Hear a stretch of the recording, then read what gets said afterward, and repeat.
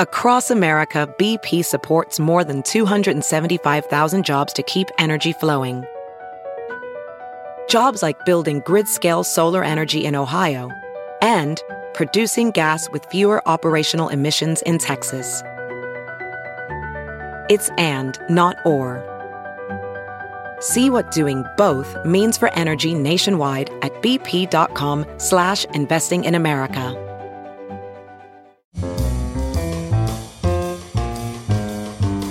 This is Merriam-Webster's Word of the Day podcast for February 13th.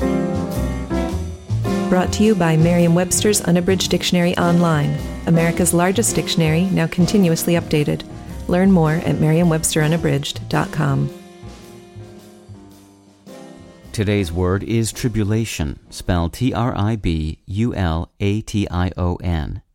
Tribulation is a noun that means distress or suffering, especially resulting from oppression or persecution. It also means a trying experience.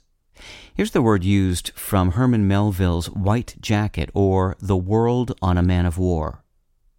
Now Lemsford's great care, anxiety, and endless source of tribulation was the preservation of his manuscripts.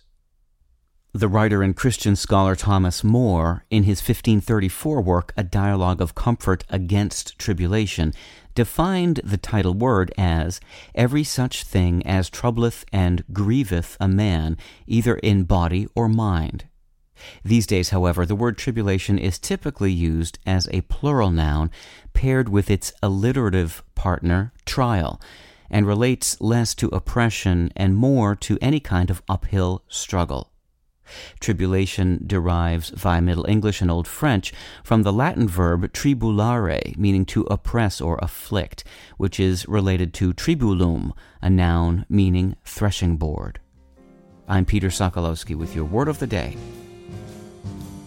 Visit the new Merriam-Webster Unabridged, America's most comprehensive online dictionary and the best source of current information about the English language. Get started today at merriam-websterunabridged.com.